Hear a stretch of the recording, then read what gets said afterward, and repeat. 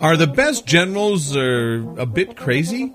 American Civil War commander General Stonewall Jackson believed pepper in his food would make his left leg ache.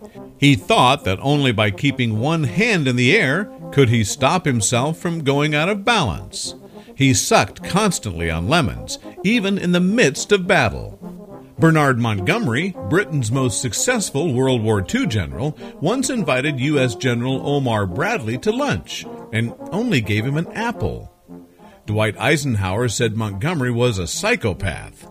The daughter of U.S. five-star Admiral Ernest King said her father was completely even-tempered.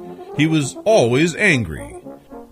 Admiral David Beatty was Britain's most glamorous naval officer during World War I. Handsome, flamboyant, and wealthy, Beatty regularly consulted fortune-tellers, a Mrs. Robinson, a Madame Dubois, and a lady in Edinburgh named Josephine.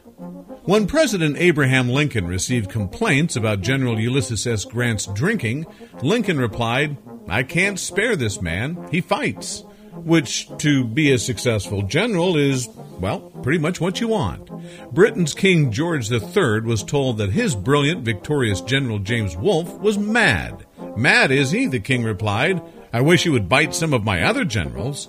More short, sharp hits of history at HistoryWow.com.